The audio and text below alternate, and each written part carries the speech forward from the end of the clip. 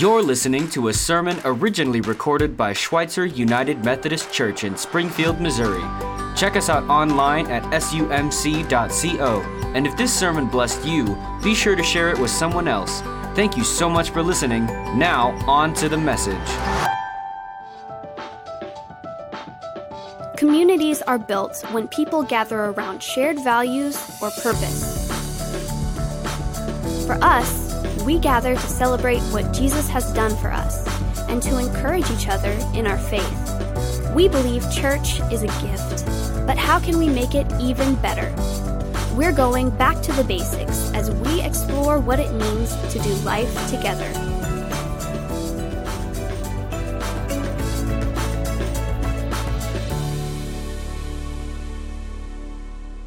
Good morning. If you've got your Bibles with you, I'd invite you to take them out or get out your Bible app and go to Matthew 22. We're going to start at verse 34 and read down through verse 40. There, the writer of the gospel says this: When the Pharisees heard that he had silenced the Sadducees with his reply, they met together to question him again. One of them, an expert in the religious law, tried to trap Jesus with this question: Teacher, which is the most important commandment in the law of Moses? Jesus replied, You must love the Lord your God with all your heart, with all your soul, with all your mind. This is the first and greatest commandment. A second is equally important. Love your neighbor as yourself. The entire law and all the demands of the prophets are based on these two commandments. The word of God for the people of God. I'm Pastor Jason, one of the pastors here at Schweitzer, and it's a joy to welcome you in worship today. And it's a joy to be here to share in this sermon. We're in a sermon series called Life Together. And one of the things that we recognize, both within this place, within our broader community, is that all of us have different tastes. We've got different ambitions. We've got different drives. We've got different things that attract us. We have different things that repulse us. We are all very different. And yet, there's this overwhelming sense within us, and I think within the broader community, that there ought to be places where we can be unified, where we can walk together, where we can come together, especially within the sense of a church, where we can come together and be on mission one with another. And so the question that is before us, the question that's really been undergirding this whole sense of the sermon series with Life Together is this question: how is it that we can, knowing a sense of all of our variances, all of our differences, how is it that we can come together, that God can be in our midst, and God can lead us forward as one people, as one body?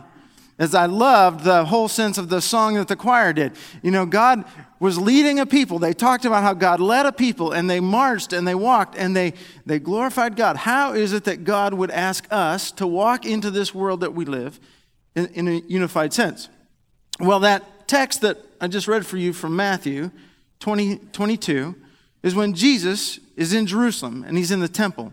And there's a lot that can be said about how that text in and of itself can bring us to unity. The call to love God, to love one another, and to love ourselves.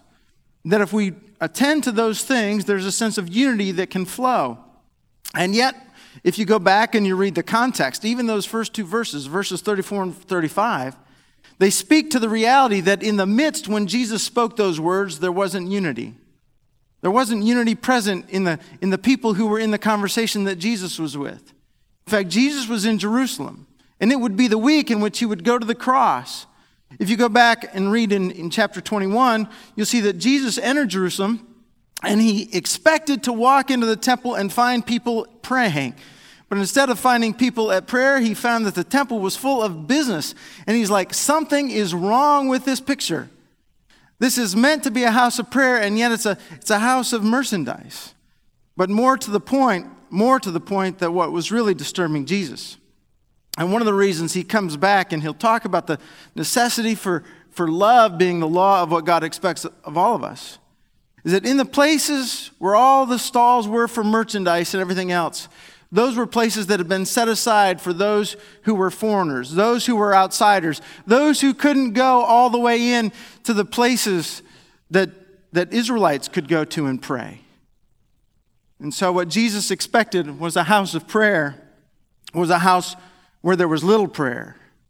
And a lot of people who were drawn to God were shut out. They were excluded on the outside.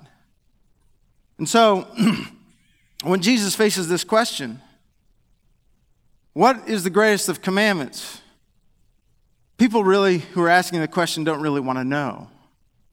But Jesus brings them back to this point. He says, if you really want to know what it's like to fulfill everything that God expects of us and to be a people that can fulfill it, you've got to love God and you've got to love one another. You've got to love your neighbor as you love yourself.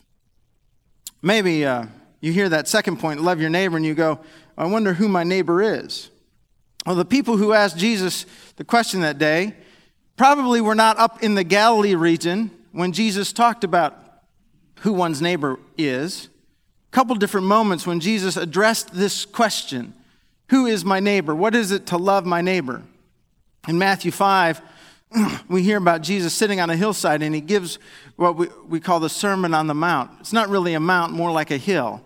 We probably have bigger mountains in the Ozark Mountains than what Jesus sat on and delivered that sermon on the north side of the Sea of Galilee. But he sat on this hill, and he looked up to a bunch of people, and he said, blessed are those, you get all the blessings there. And then down a ways, Jesus said, they say that it's okay to love your neighbor and hate your enemy, but I say, and he's the Son of God saying this, he says, I say, you need to love your enemy and bless those who curse you. Jesus had this interesting picture about what it is to love those who are around you. One other time in Luke chapter 10, somebody comes up to test Jesus because Luke says that he really wants to justify himself. Deep down in the inner psyche of a person is a desire, all of us have a desire, to justify the sense that we're here, that we exist, that we have a sense of needing things. How is it that we can have a sense of needing things? Where does that come from? There's a desire within our own psyche to have a sense of justification. It's a wrong-headed need, actually. I love what a Catholic monk one time said. He said, I came to the realization that I don't need to justify my existence. I'm here as a gift. It's a gift of life. I don't need to justify the fact that I'm here. None of us do. We've been brought into this world and we've been given life as a gift. I need to receive it. But it's that sense of self-justification that was running hard within the minds of this scholar. And so he came up to Jesus and he said, what is it to keep the law? And then Jesus said, love God, love your neighbor. And he said, who is my neighbor? And that's when Jesus gave a parable of the Good Samaritan, about 3 different people who were going on a trip, and they walked by somebody who had been abused and left for dead by the side of the road. And 2 of the people who were walking that way were religious people. You'd think religious people would stop, but they didn't. But the person who stopped and attended and gave mercy to the person who was abused was somebody who really could be an enemy of the person who was abused. It was a Samaritan. And the Good Samaritan becomes the hero of Jesus' story. The Good Samaritan is somebody who expresses love to somebody who may not even speak to him on a normal day when he's feeling really good. So Jesus has these images and he has these stories and he has this picture that he puts right out in front of us. You want to know what it is to love God? You want to know what it is to love your neighbors? And who is your neighbor? You've got to be merciful and gracious with everyone. And not just with everyone who's close to you. You've got to be good and merciful and gracious with people who are right next to you and with people who are all around the world from you. Because brothers and sisters, you know that today in the world in which we live, you can talk to somebody this afternoon who's halfway around the world from you right now. You can buy something on Amazon today that's made in China or Indonesia or Malaysia or South Africa. The call to love and who is our neighbor isn't just the person you're sitting beside, isn't the person you just live beside, but the call to love your neighbor extends in this huge wide circle that is global. It is global. How do we love our neighbors? Those who were asking Jesus questions, they were really troubled by that reality. Though they said that they knew the law, they didn't really want to follow the law. They had trouble loving Jesus, who was from Galilee. And Jesus reminded them of a couple things from the book of Leviticus when he said to love the Lord your God with all your heart, soul, mind, and strength, to love your neighbor. Because in Leviticus, God, in chapter 19, he has this summary of the Ten Commandments. And then there's this extrapolation of the Ten Commandments just a little bit further to say that, you know what that means? You've got to love your brothers and sisters, your fellow Israelites who are right beside of you. And then in a little bit down further in Leviticus 19, can you put the other text up there? He talks about how it's important to love the foreigners who are living in your land. Treat them like native-born Israelites. Love them as you love yourself.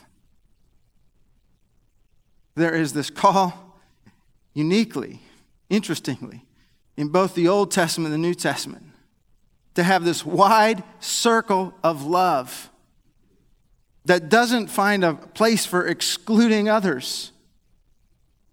And yet, we know that it's hard to love, right? It's hard to love your neighbors.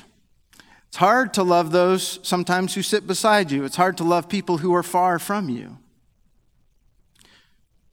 About 10 days ago or so, a friend of mine on Twitter, somebody I followed, liked somebody else's tweet.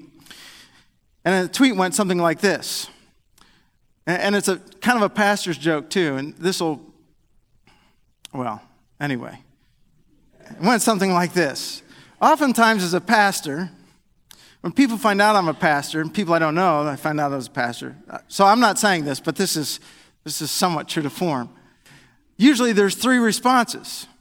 People will tell me about how great their church is, how they love it. They think it's the greatest thing since sliced bread. And even though I'm a pastor, they think I ought to come to their church. The second person grumbles about their church. There's nothing good about their church. They wish they didn't go to their church. It's just horrible. And they tell me everything that's wrong with their church. The third person is somebody, when they find out I'm a pastor, then starts to apologize because for a long time in front of me, they've been swearing and cussing and saying all kinds of sundry things.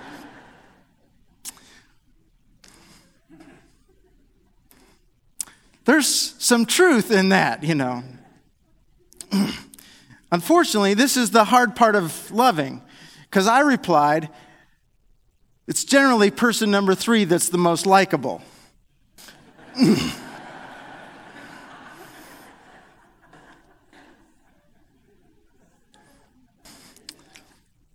Loving your neighbor. Loving the person you're beside in the pew. Loving the person you live with. Loving the person who lives right beside you.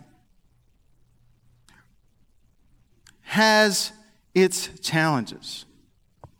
So what are we supposed to do with that challenge?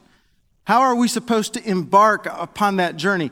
Because I don't think Jesus is just talking to us about some kind of aspiration. I think Jesus is actually expecting us to be people who love our neighbors and our enemies. I would suggest to you that the first thing that we have to do is we have to ask the Holy Spirit for love. That there is a love that God has for you and for me and for this world that we don't necessarily come with in our own nature. We are not birthed with from our mothers. We have to ask God and we have to ask the Holy Spirit to be poured out in our hearts in ways that we cannot fathom in our own mind, in our own natural humanness. We have to be people who rely on the power of God to do that work in our life and in our hearts. And there is no sense of behavioral modification. There's no sense of training. There's no sense of education. There's no sense of just getting it right. We naturally seek, just like all of the people who are lawyers within the scriptures, we all seek to justify ourselves. And unless the Spirit is poured out in our life, that is unchanged. And so we will try and lift ourselves up above somebody else. But when the Spirit is poured out in us, there is the love of God that flows profoundly, profusely, transformatively. And I'm here to tell you, brothers and sisters, that you can be somebody who believes in Jesus, that he's the Son of God. I'm here to tell you that you can say the Apostles' Creed with all of the depth of meaning that you can muster, and yet you can still be at a place where you've not received the fullness of the Holy Spirit, to the place where you love your brothers and sisters and your enemies as God loves you. That isn't to say that God doesn't want to do it, that God isn't waiting for it.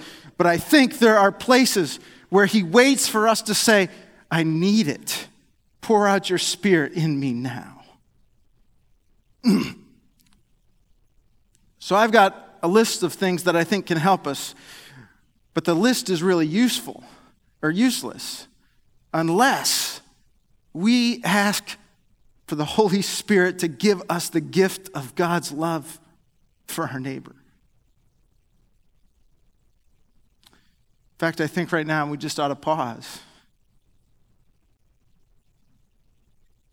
And if you need to do that, right now, I just want to give you a second, a space.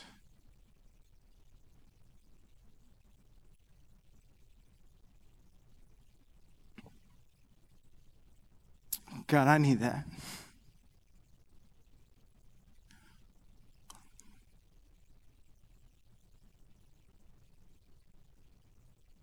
I need your Holy Spirit.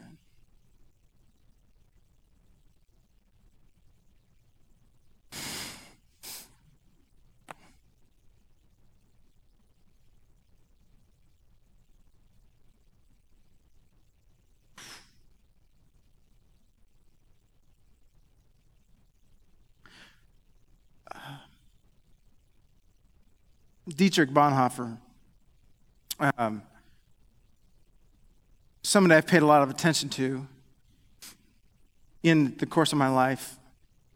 He was hanged in 1945 in the Flossenburg prison in Germany, a prison camp. He was a pastor, and he actually wrote a little book called Life Together that we kind of picked up on as the theme for our sermon series. And Bonhoeffer, in his book Life Together, in chapter 4, he's got a list of recommendations, things that can help us along the way in terms of loving our neighbor and loving our enemies. And just quickly, I just want to bring a few of Bonhoeffer's points in front of you, because he's got some good advice about helps that move us down the road. You know, after we ask the Spirit, there are some steps we can take because we work cooperatively with God. And so here are some of the things that Bonhoeffer says about how is it that we can come to a place where we love our neighbor and love our enemies. One of the things he says is we can express the ministry of holding one's tongue.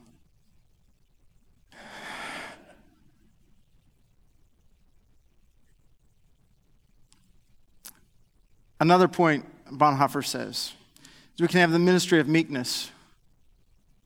In your bulletin today, there's a note about Jobs for Life and about how they need mentors. Sometimes there's nothing so meek as sitting beside somebody else and hearing their story. And recognizing that their story is impactful to you and your story is impactful to them. Because we recognize that we all walk the human road and we don't all have it figured out. There's a meekness that comes alongside in a space like that. After the ministry of meekness, Bonhoeffer talks about the ministry of listening. I was thinking about you when I was reading Bonhoeffer's commentary, because he's got all these bullet points, right? And then he's got some commentary underneath of it. I was thinking about the impact that grandparents have, because there's a lot of grandparents in this room.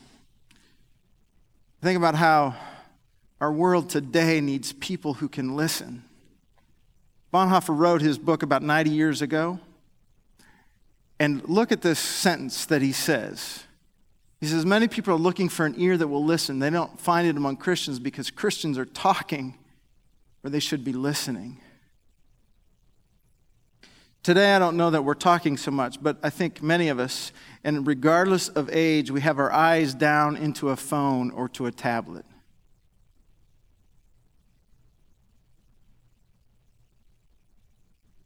we need the ministry of listening. Many of you who are older, you've got young people around in your world, and sometimes it's hard. You think, I don't know if they really want to interact with me or engage with me. Be of good courage. Be of strong heart. Look for ways to connect with those who are young in your own families. And when you connect, give the gift of listening. Give the gift of listening. Along the way in Bonhoeffer's list is the ministry of helpfulness. As I read what he had to say about helpfulness, I also began to think about the story of Disney in Disney World. The story of Disney and Disney World has shown up in a lot of leadership books. I don't know if some of you who've read a bunch of leadership books, you may know this, but one of the passions about Disney that they look for within all of the people who work on staff, regardless of your station in life, is that you'd never walk by a piece of trash if it's on the park. You can be the CEO of Disney, you can be a vice president, you can be somebody who's just picking up the trash, but you'd never be a person who would work at Disney who would bypass a piece of trash on the grounds. I think about how that can be extended in so many ways, but the ministry of helpfulness, what they're seeking to do there is they're just trying to say in the most simplest of ways, it matters to be helpful to one another, to our guests, to those around us. The ministry of bearing. If the ministry of helpfulness is doing little things and doing little things well, Bonhoeffer says there's some point along the way where the autonomy of somebody else, the needs of somebody else, the desires of somebody else, so they should crash into our lives to such measure that we have to find that we have to surrender our own autonomy, our own sense of willfulness. That there are places where we need to hear what Paul says in the letter to the Galatians, where we are called to bear one another's burdens, and in so doing we fulfill the law of Christ. There are places, there are times along the way where we need to set aside ourselves, and in setting aside ourselves, we bear the challenges of somebody else. Bonhoeffer goes on to talk about the ministry of proclaiming.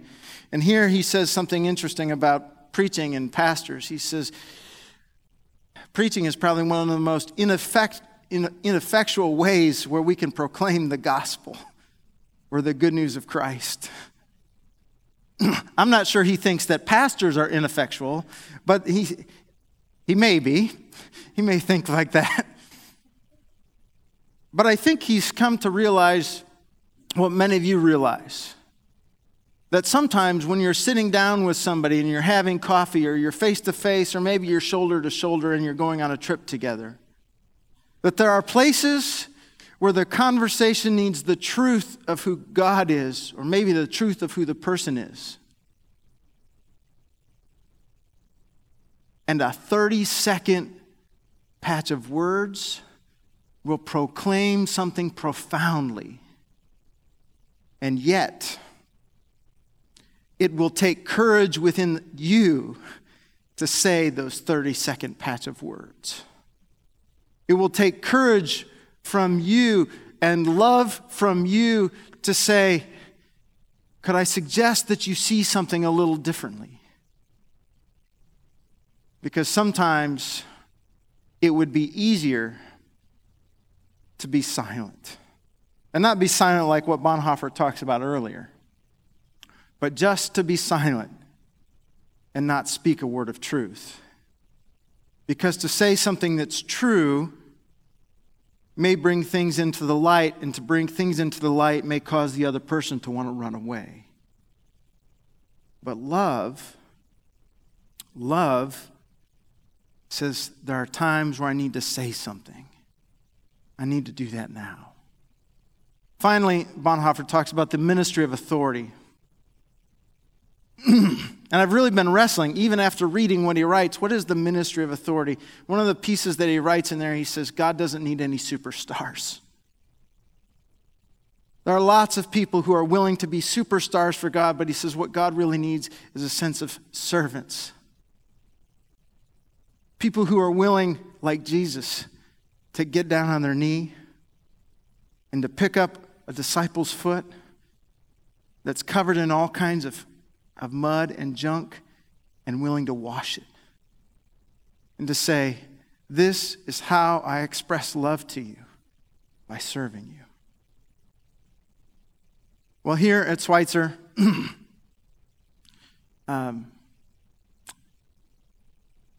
we're a body, we're a people. Sometimes people could look at us, and they could even look at this sanctuary, they could look at the places where we're at, and they could think, we've got it all together.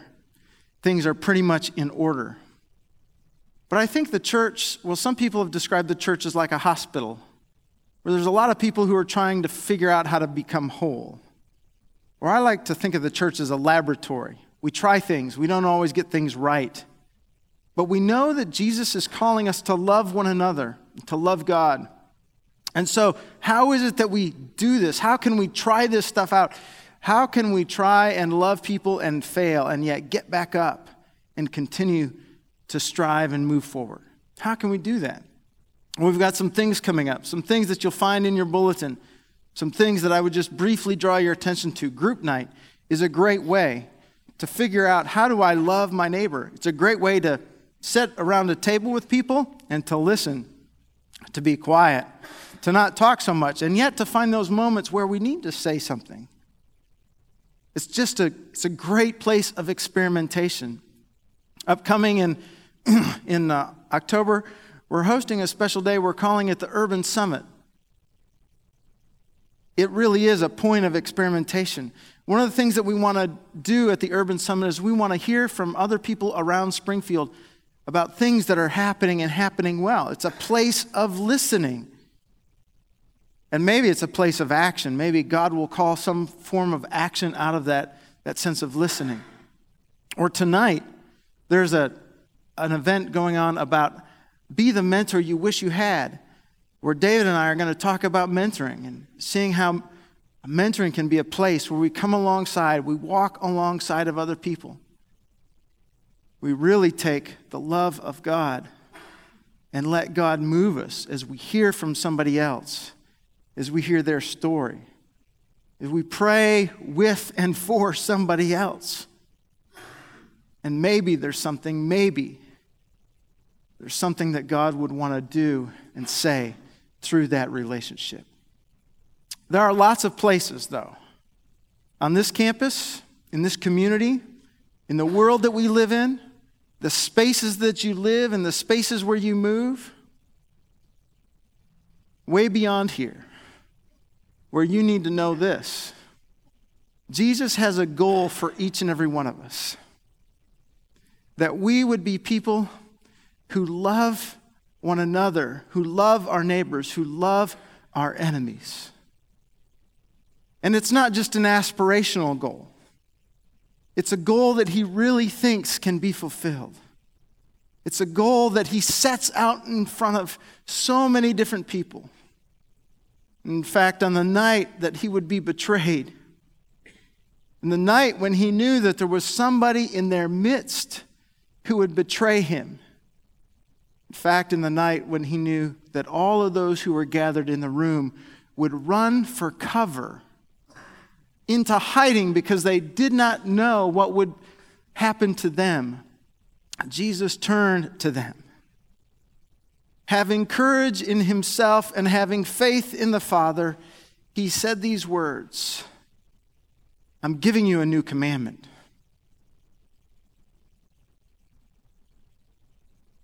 They would fail. Get this, folks. They would fail in just a few hours. But he gave it to them anyway. A new commandment I give you. Love each other, just as I have loved you. So you should love one another. And this is how the world will know that you're my disciples. when you love one another. Don't let failure stop you. Hear the call of God to love your neighbor, to love your enemy, to love God as you love yourself. God help us. God help us. We need your help. Amen.